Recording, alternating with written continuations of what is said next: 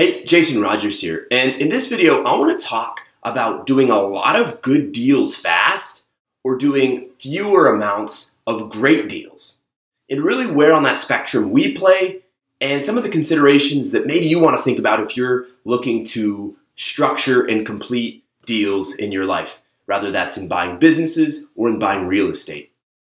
Now, for us, we at Brighter Living certainly fall closer to the fewer deals done superbly than do a lot of deals done pretty well. We want great deals even if there's fewer of them. And the reason for us is because what we have been trying to do with Brighter Living from really the early stages is let's do one or two deals that are incredible. Let's operate those deals like superhumans. Let's get audited financials or some form of confirmed financials on these first couple of acquisitions we make. And then let's take those financials to some of the biggest financial groups, whether it's pension funds or private equity funds or just hugely rich individuals. Let's take those financials and really our body of work to these massively wealthy groups, and then we'll partner with them and be able to get access to a tremendously high amount of capital, which in the real estate world where I'm in is really useful if you're trying to compete with the biggest players, right? You really, I would say, can't simply leverage commercial debt in buying real estate. You can do no money down real estate deals, no doubt, but you're usually leveraging the equity of somebody else.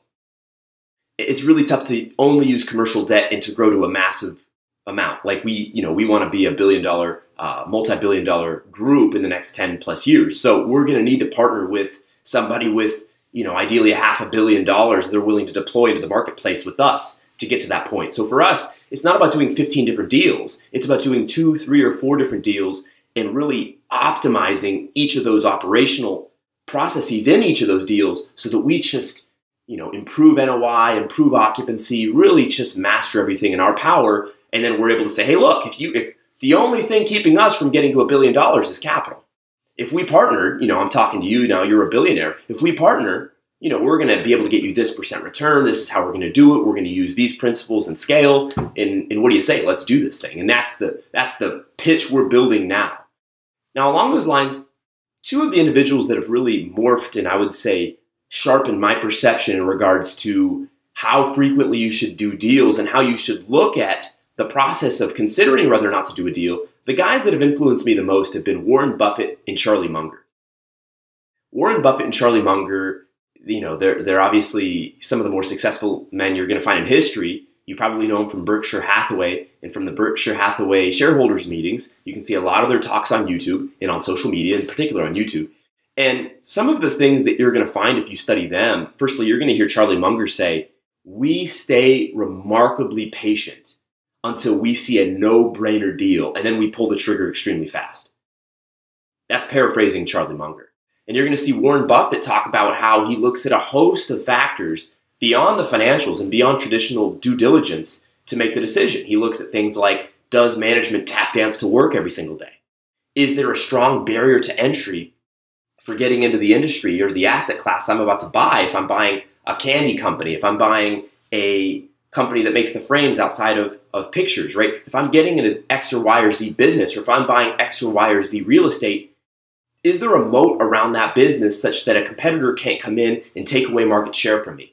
That's something that Warren Buffett is really looking for. But what both of those two individuals really preach is patience and pragmatism. They're not trying to get rich quick. They're looking, as Warren Buffett has famously said, if you don't want to own it for 10 years, don't own it for 10 minutes.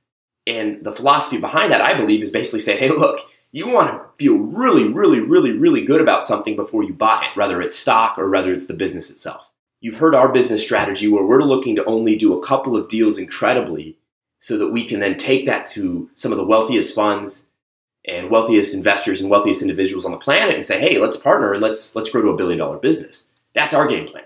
Now, that may or may not work in your business. You have to think creatively and strategically for you. But I wanted to have this conversation with you because I think sometimes it's so sexy to think, oh my gosh, I want to do a deal. There's this doing a deal anxiety that I think has candidly been felt by anybody who's looking to do deals in the acquisitions or mergers or finance spaces, right? There's this desire to do deals.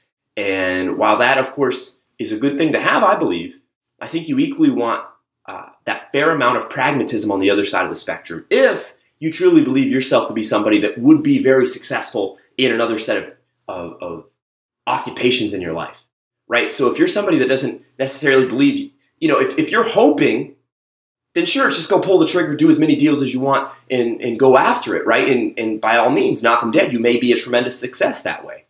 But for me, as somebody that deeply bets on myself, I'm not looking to hope my way to success.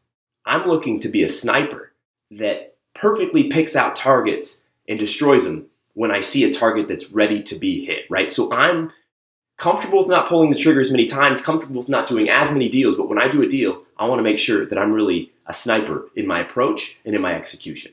That's how we're running Brighter Living Properties, and I thought I would share some of the distinctions that you may be going through or some of the thoughts you may be having as you look to do deals. I hope this video has been valuable. If it has, engage with it. Tell me what you think below. Throw it some love, and I will talk to you in the next one.